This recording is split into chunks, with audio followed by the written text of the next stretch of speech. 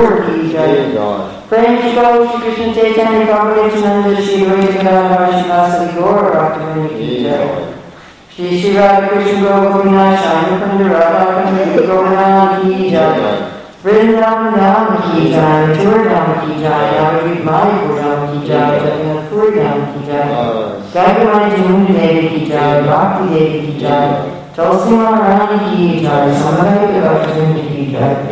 Gaur Premanande, all glories to the assembled devotees, all glories to the assembled devotees, all glories to the assembled devotees, all glories to Shri Guru Gauranga, all glories to Shri Prabhupada, Nama Om Vishnu Krishna Prasthaya Bhutale Srimati Bhaktivedanta Swami Nityananda Namaste Saraswati Deve Gaura Manipacharani Nirse Susami Bhagavatasya Sataya Vandeyam Shri Guru Shri Tapa Shri Guru Vaishnavascha Shri Rupam Sarvadatam Sarvanarayanam Vikam Samsadeva Sadvaitam Sadvitam Vaijnana Saita Krishna Chaitanya Deva Shri Radha Krishna Vinam Sarvanam Lalita Shri Vishakam Vikamsha Vanchikam Shri Vishakam Vikamsha Titanam Dhamma Vaishnava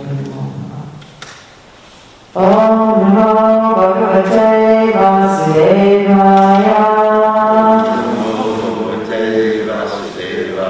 Om Namo Bhagavate Vasudevaya. Om Namo Bhagavate Vasudevaya.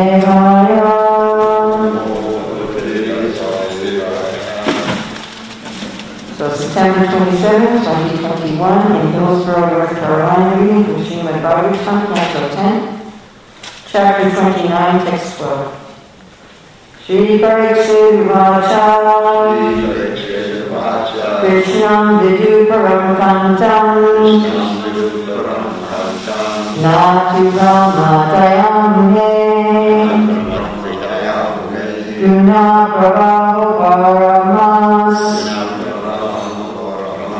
Tasam Gunadiyam Katam.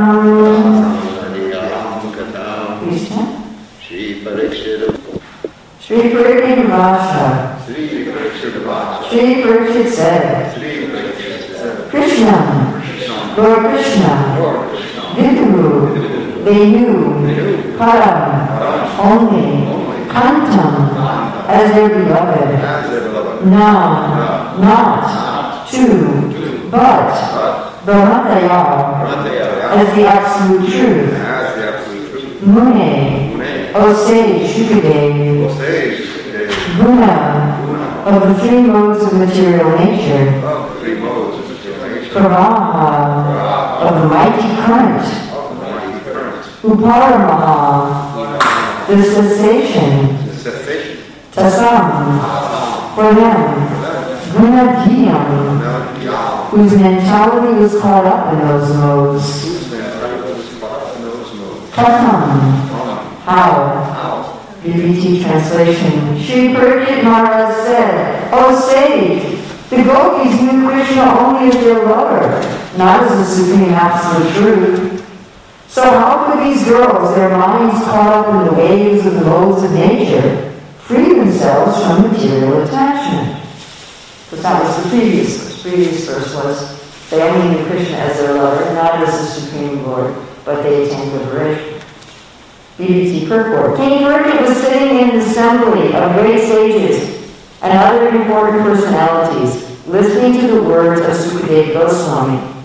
According to Srila Vishwanath Chakravarti, as Sukadeva began speaking of the gopis' conjugal love for Krishna, the king noticed the expressions on the faces of some of the more materialistic persons present there, and realized the doubt lurking in their hearts. So what was he doing? He was paying attention, right? And he was paying attention to body language. Therefore, although the king thoroughly knew the purport of Sukadeva's words, he presented himself as experiencing personal doubt so he could eradicate the doubt of others. That is why he asked this question. Okay, I want to look at Srila Prabhupada's explanation in Krishna book.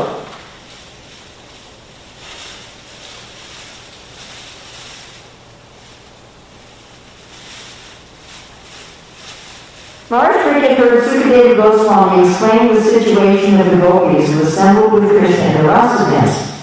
When he heard that some of the gopis, simply by concentrating on Krishna as their karma, became free from all contamination of material birth and death, he said, quote, "The gopis did not know that Krishna is the Supreme Personality of Godhead. They accepted him as a beautiful boy and considered him to be their karma. So how is it possible for them to get free from the material condition just by thinking of a karma?" One should consider here that Krishna and ordinary living beings are qualitatively one. The ordinary living beings, being part and parcel of Krishna, are also Brahman, but Krishna is the supreme Brahman. The question is, if it is possible for a devotee to get free from the material, contaminated stage simply by thinking of Krishna, then why should this not be possible for others who are also thinking of someone?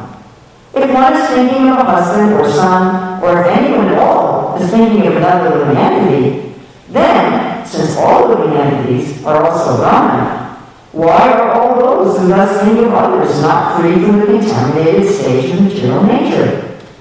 This is a very intelligent question, because there are always atheists imitating Krishna.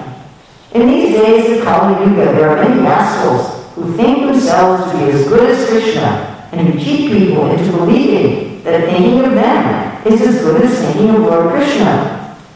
Parikshit Maharaj, apprehending the future dangerous condition. So here Prabhupada is saying that Maharaj Parikshit is thinking of the future. Parikshit Maharaj, apprehending the future dangerous condition of blind followers of demoniac imitators, therefore asks this question. And fortunately, it is recorded in Srimad Bhagavatam to warn innocent people that thinking of an ordinary man and thinking of Krishna are not the same. Actually, even thinking of the demigods cannot compare with thinking of Krishna. It is warned in Vaishnava Tantra that one who puts Vishnu, Narayana, or Krishna on the same level as a demigod is called a pasandi or rascal.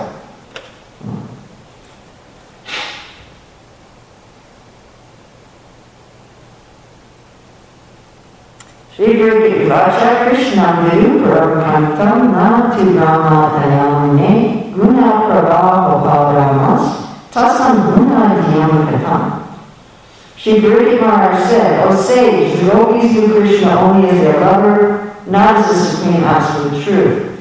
So how could these girls, their minds caught up in the waves of the modes of nature, free themselves from material attachment? Just a little side. I'm not going to be reading other tikas, but you might want to look later at Sanatana Goswami's and Jiva's, because they give other ways of understanding this verse, particularly in terms of guna and brahman, particularly in terms of this guna dhyam, meditating on the gunas, and also be understood as meditating on Krishna's qualities. But we're not going to look at that right now. So this touches on something that's very dear to me, and that is the austerities of speech that Krishna gives in Bhagavad Gita. So does anyone know the 5 austerities of speech? So truthfulness, pleasing, beneficial, regularly reciting the Vedic literature, and not agitating to others. Priyam is the message should be pleasing, not agitating to others, or the words should be pleasing. In modern society, people use very agitating words, don't they? A lot of curse words, emotionally agitating words. So of those 5, what's the most important? Satya. Truthful, you say. All right. But I remember one time seeing a mother with a newborn baby, and her baby looked like a little piglet. And then she said, look behind you, little baby. So if I were truthful, I would have said, that baby looks like a little piglet. So what's the most important of the 5? Beneficial. And we find, of course, that there's offenses involved with speaking truthful things that are not beneficial. Like one of the offenses is to preach the Glories of the holy name to the faithless. In other words, you're speaking something truthful, but it's not appropriate. Right? And Jesus says something very similar. He says, don't give what to what? Don't cast pearls before swine. Don't give pearls in front of the pigs. They'll just trample it. They'll just crush them. And so there's appropriateness in speaking. And this needs to be understood both when we are preaching and when we're hearing the preaching of others. All right, so one should always consider one's audience. Now, the way Vishnu Chakravarti Thakur describes this is that Maharaj Parikshit is looking at the audience right there, the other sages that are there. He's looking around, he's noticing. So he's not just absorbed in hearing from Sukadeva. He's also noticing, he's paying attention. And he's noticing other people look disturbed right now. And this is one of our duties as a teacher, whether we're speaking one-on-one or whether we're speaking to a large crowd. I've seen people give class with their eyes closed the whole time. You ever seen that? And sometimes they'll be just like this the whole time. But you want to notice, this is one of the difficulties we have with our Zoom preaching. You know, a lot of times people are just a black rectangle. I mean, you don't even know if they're there. Like, maybe they've gone outside to talk to their friends and not even there. But you want to notice, how are people responding? Many years ago in London, it was the appearance or disappearance day of Madhvacharya, and I spent, I don't know, at least a week preparing for that class, researching Madhvacharya's philosophy. And as I'm speaking the class, within 10 minutes in, I could see everybody was like deer in the headlights. You know? I forget it, I'm not going to talk about Madhvacharya's philosophy, I'll talk about something else. So one has to gauge one's present audience. But Srila Prabhupada is saying that Maharaj Parikshit was not just thinking of the present audience, he was thinking of future. Because the Bhagavatam is in writing. So here we are, 5,000 years later, hearing it. Now he can't see our faces, but we might be thinking, huh? How is that possible? So he's asking the question for both. And we have that situation, right? Like this class we're giving right now is being recorded. I'm recording it. It's being recorded on Facebook, on Mayapur TV. That means that people separated by space and time are going to be able to hear this class, right? And it kind of shocked me when I first started traveling to go to places I'd never been and meet people who told me that they regularly listen to my classes. It's like, I don't even know you. And to remember that, you know, that this is going also, it's spreading in space and time. And this is true for anything that's written or anything that's recorded. And he's thinking in the future, somebody will misuse this. And they'll say, well, the gopis thought about their paramour in this Paraki Abhav. So, you know, I'll start a rasa dance. I'm also Brahmin. Krishna's Brahmin, I'm Brahmin. I'll start a rasa dance with other people's wives, and they'll also become free from those material nature. But I should ask this question for them. So I was thinking about some examples. Today is the day Srila Prabhupada arrived in America, and he wrote this poem to please make my words understandable for these people covered by modes of passion and ignorance. Right? And Srila Prabhupada would present things according to the audience. Like he wrote that book, the first book I read of Srila Prabhupada was Easy Journey to Other Planets. And he's talking about, you know, the anti-material particle. Trying to put things in terms that people can understand. And he's presenting things according to his audience. So those of us who regularly read Srila Prabhupada's books and regularly listen to Srila Prabhupada's classes and conversations, I'm sure you've noticed that there are many topics in Srila Prabhupada's books that he either never talks about in a lecture or only touches on. So he has far more, we could say, esoteric, intimate topics in his books than he discusses in his lectures. Right? Have you noticed that? That Prabhupada in his lectures, generally, almost always, is preaching on a more basic level than what he talks about in his books. Sometimes there's an exception. And then conversations are really geared toward the person. And Jayarita Swami makes the point that conversations are the most tricky pramana because we can't see, you may be looking at something in the room or outside, and it sounds like you're referencing the previous sentence, but you're not. You're actually referencing something else. For those of you who know grammar, the antecedents of your pronouns are not clear in a conversation. When you're writing something, you make a point to clarify, but in speaking, we're often clarifying it by where we look or where we point or what's happening in our environment. And the conversations are very tailored to particular people. The same with letters. I remember one devotee giving a class saying how Prabhupada told one devotee who would stop chanting 16 rounds, well, just chant for 1 hour every morning before you go to work. And he said, well, chanting 16 rounds in an hour, probably wasn't 16 rounds. And this devotee was presenting this as Prabhupada's standard instruction for people who weren't chanting their rounds. But that same month, in another letter, Srila Prabhupada wrote to a devotee who would stop chanting his rounds, move into the ashram, give up everything else and chant 64 rounds a day, and I'm going to write a separate letter to the Hotel President telling him that I want you to do this. And then I was thinking about Sri Chaitanya Mahaprabhu. Srila Prabhupada often gives him as an example of adjusting for the audience. That for people in general, what was he doing? Sankirtan. For people in general. And deep philosophy, he's discussing with people like Sarvabhauma Bhattacharya. And when is he discussing details of rasa? With Ramananda Roy or Sri Damodar. Of course, I make this point all the time. This is recorded in the Chaitanya Charitamrita, and we're out at the airports giving these books to the public.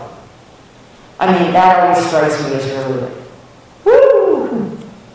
That here's Sri Chaitanya Mahaprabhu, he's leading these for the, like what you're reading right now, you're reading the Hera Panchami section, yes? The end of Hera Panchami, about the gopis and the different fathers. Yes, and what you're reading there from the Hera Panchami between Srivas Thakur and Sri Chaitanya Mahaprabhu is a lot of things that are referenced in Ujjvala Nilmani. And Ujjvala Nilmani it's like the next step after Bhakti Rasamrita Sindhu.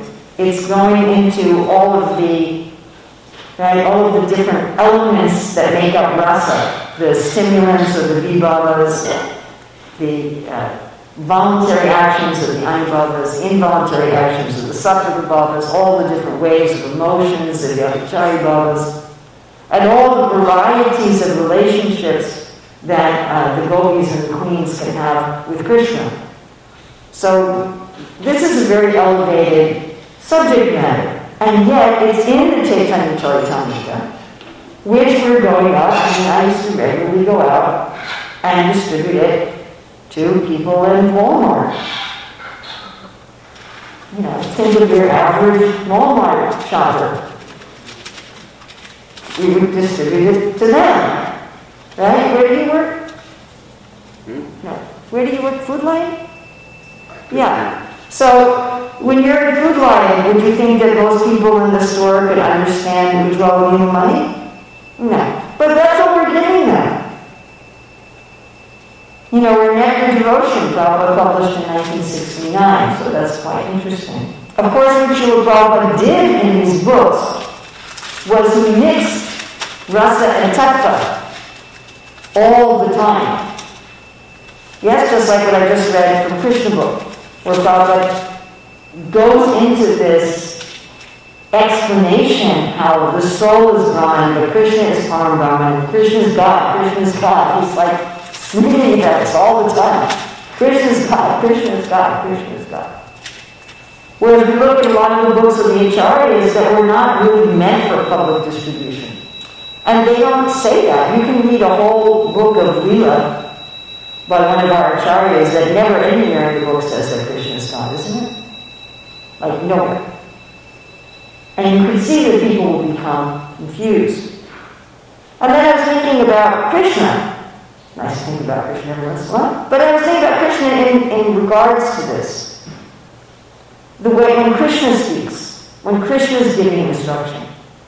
Now, of course, when Krishna is giving instruction, in the way, one of the ways in which he accounts for the audience is that his instructions is in layers. You think of like something layered, like a cabbage maybe? Pulling off different layers. Okay. And so what it looks like, or coconut is a good example. So you've got the hard outer shell, and then you have the firm stuff of the coconut, and then you have the liquid of the coconut. And so it's understood differently by different people. And Krishna does this all the time. He does this in the words that are recorded in Scripture, and he does it in his leelas. You know, we'll have some leela where, you know, Jatila comes and finally finds this Radharani ready to worship the sun god, which is what she sent her to the forest to do, but she's been there for hours and hours and hours. You know, well, how come we have to come home? Well, I couldn't find a priest. Right, and Madhavanga shows up as the priest, and Krishna shows up in disguise, and he's saying all these things that Jatila is hearing one way, and Radharani and her friends are hearing another way. Yeah. So he's speaking simultaneously. You know, we talk about multitasking, right? So he's speaking simultaneously on different levels to different people, and we find this when we read the Shastra ourselves. Isn't that a fact? You know, the first time I read Bhagavad Gita, I was a 17-year-old college student. And so I understood it at a particular level.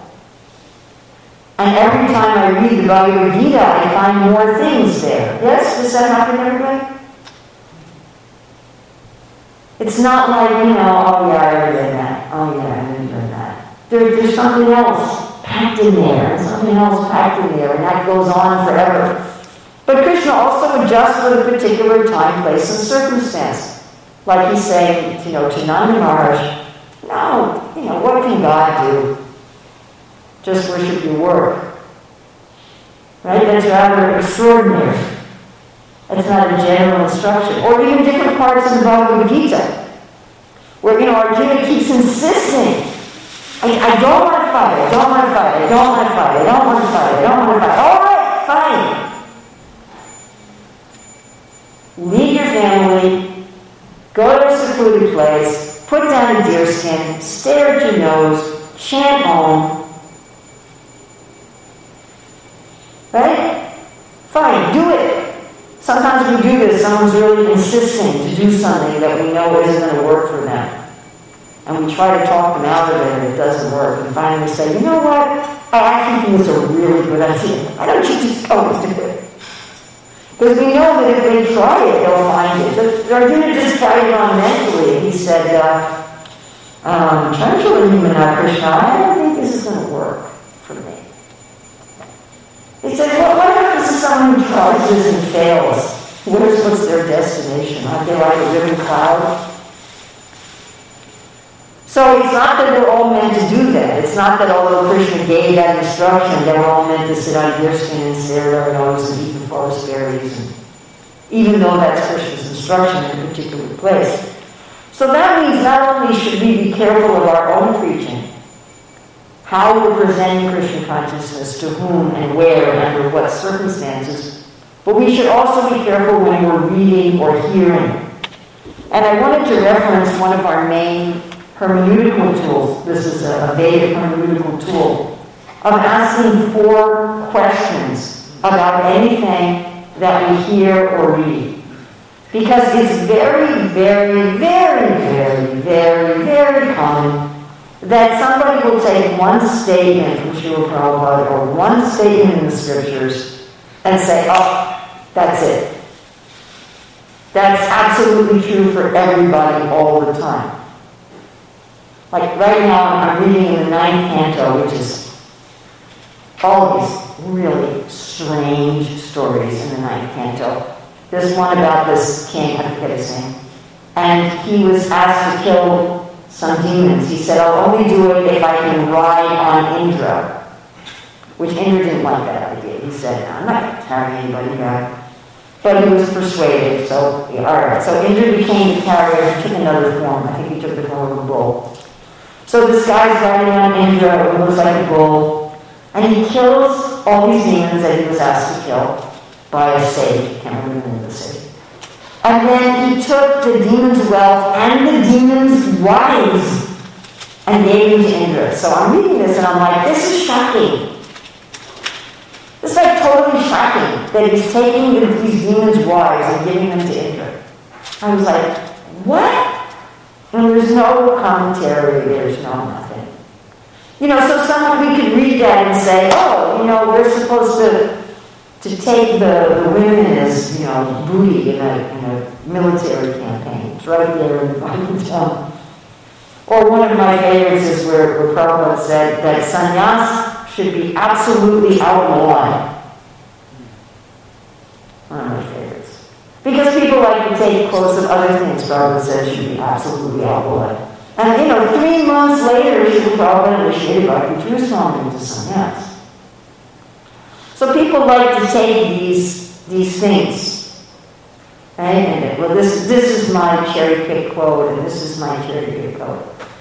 But it's not the way it works, because the vast majority of the time, people are preaching with time, place, circumstance, and person in mind. There are some statements that are not like that. There are some statements that are meant for everybody, at all places, at all times, in all circumstances, always. Like, love God. That's always true. It doesn't matter who you are, doesn't matter what planet you're on, doesn't matter what universe you're on, that's always true. But other things are adapted. Alright, so these questions. First question, who is it for? This statement, who is it for?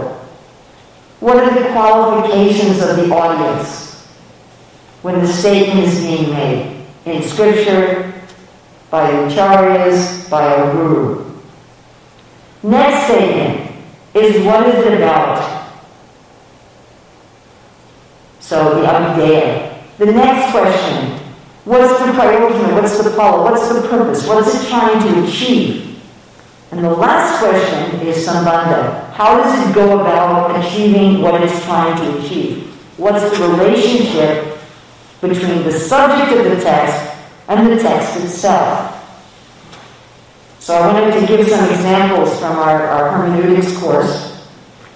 So one example I've already talked about is when Krishna is talking about worshiping work.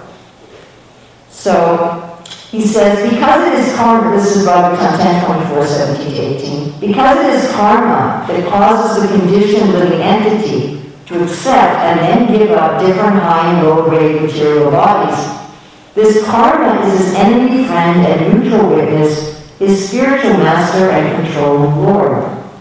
Therefore, one should seriously worship work itself. A person should remain in the position corresponding to his nature and should perform his own duty. Indeed, that by which we may live nicely is really our worshipful duty. Alright, who is this spoken to? Nand Maharaj and the other cowherd men. So what's their ankar? What's their qualifications? They're Vaishnavas. Are they ready to hear about Prema Bhakti? Are they qualified to hear about Prema Bhakti? Definitely. Right? But on the other hand, they have a position with Krishna under Yogamaya, where they think Krishna is their kid. Their kid. Right? They think Krishna's their kid.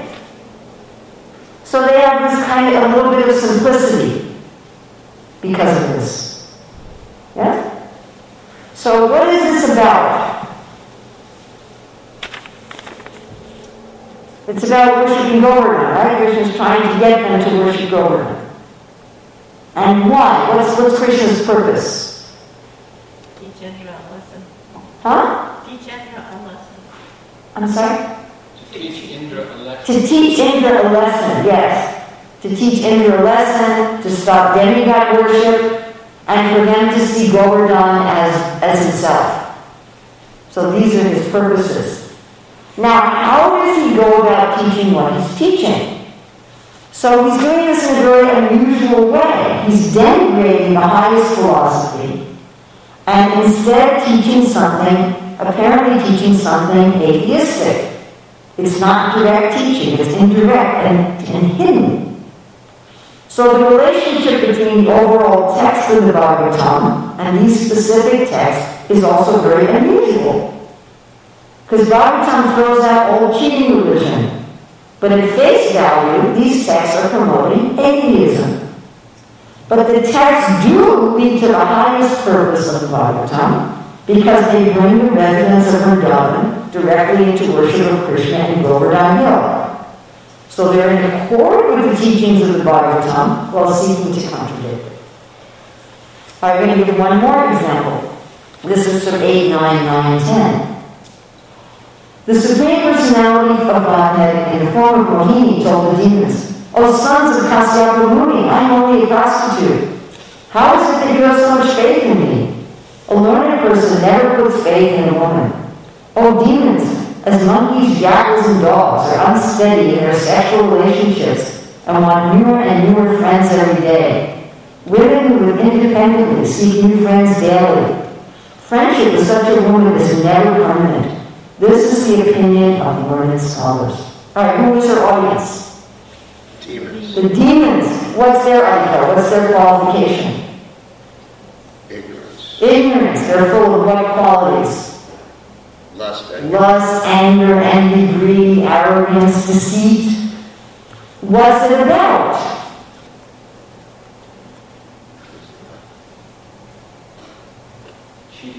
Cheating them. It's about the distribution of the nectar. So it's about the distribution of the nectar and the unsteadiness of unchaste women. So why? What's the purpose? She's trying to get the demons to do what? Give of the nectar. To her. To trust her. She's trying, it's interesting, she's paradoxically trying to get them to trust her. By saying, don't trust me, she's trying to get them to trust her. So how does it go about teaching what it's teaching? So this is also interesting. Mohini did intend to cheat the demons. That was her intention, was to cheat them. And she's revealing in truthfulness what she will do. She's saying, you can't trust me, I'm going to cheat you. However, it's presented so the demons will think it's sarcastic and trust her even more than they would have otherwise. It's teaching about the psychology of demoniac beings much more than teaching about the nature of women.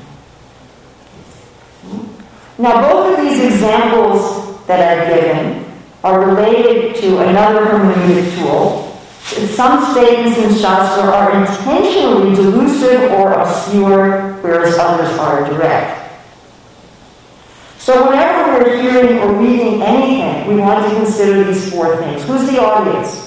What's their qualification? Right? What is their qualification? What is being said here? What's its ultimate purpose? And what's its method of teaching? Right? Then we can understand the actual import, the actual meaning. And there's going to be many. There's not going to be just, I have found the one meaning. Prabhupada said we should look at every verse from many, many angles of vision because there are many, many, many, many angles. It's not just understood in one way. As I was saying, if you look at the Tikas of Sanatana and Jiva, they analyze this verse in about 5 different ways. So, even if you're looking at just how you're going to translate a verse or how you're going to understand the direct meaning of the verse, that's going to be in many different ways. Now, of course, just briefly, this is going to be in tomorrow's class, but I just wanted to briefly say the question before us here is about tattva and rasa. That generally, we think that in order to, janma karma janeti tattva kama, generally we think one has to understand the tattva of Krishna in order to become liberated. But here, in this case, the gopis are not understanding, at least in this moment, they're not understanding the tattva of Krishna. They're simply attached to Krishna as their lover, and that alone is liberating them.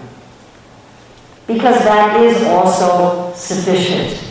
But generally, in our preaching, we want to also have people understand the tattva. We risk having people make offenses if all we present is the rasa aspect of God. They'll think God is an ordinary man, or they'll think that he's licentious, or something like that. And therefore we find that Srila Prabhupada does this interweaving of rasa and tattva. For those who already thoroughly understood tattva, that can recede to the background. And they can be just absorbed in rasa, like the gopis are. But to ordinary persons, it may seem, how is it possible that they can be liberated? So whenever we're speaking, whether we're speaking to one person or whether we're speaking to thousands, whether we're looking at the present, whether it's something recorded or written that's going into the future, to always think of what will be beneficial. How can I present things in such a way that people will actually make advancement in Krishna consciousness and not commit offenses? And this is important whether we're writing something on social media, whether we're sitting in the Bhagavatam class. Sri Arjuna was saying the other day about social media, you have no idea who the audience is when you're putting something out there. Said, you have to be so careful, you have no idea. It's going to the whole planet. And also how we understand the words of the Supreme Lord and the words of the acharyas. So questions, comments? Yes, Maharaj. Isn't it tattva for the gopis to consider Krishna Purucha and themselves as Prakriti? Sure. So you can't really say it's not tattva. I mean, if you look at it indirectly, it is tattva. Indirectly, it's Yeah. But specifically, Sukadeva Goswami said they're not understanding that he's Brahman. Yeah, I think they're understanding he's the Purusha. They can understand he's the Purusha. Which is tough. Which is tough, yes. Thank you. Sorry. No, don't be sorry. It's my hubris that I dare to speak in your presence about anything. I'm sorry. I should just keep my mouth shut. Srila Prabhupada ki jai.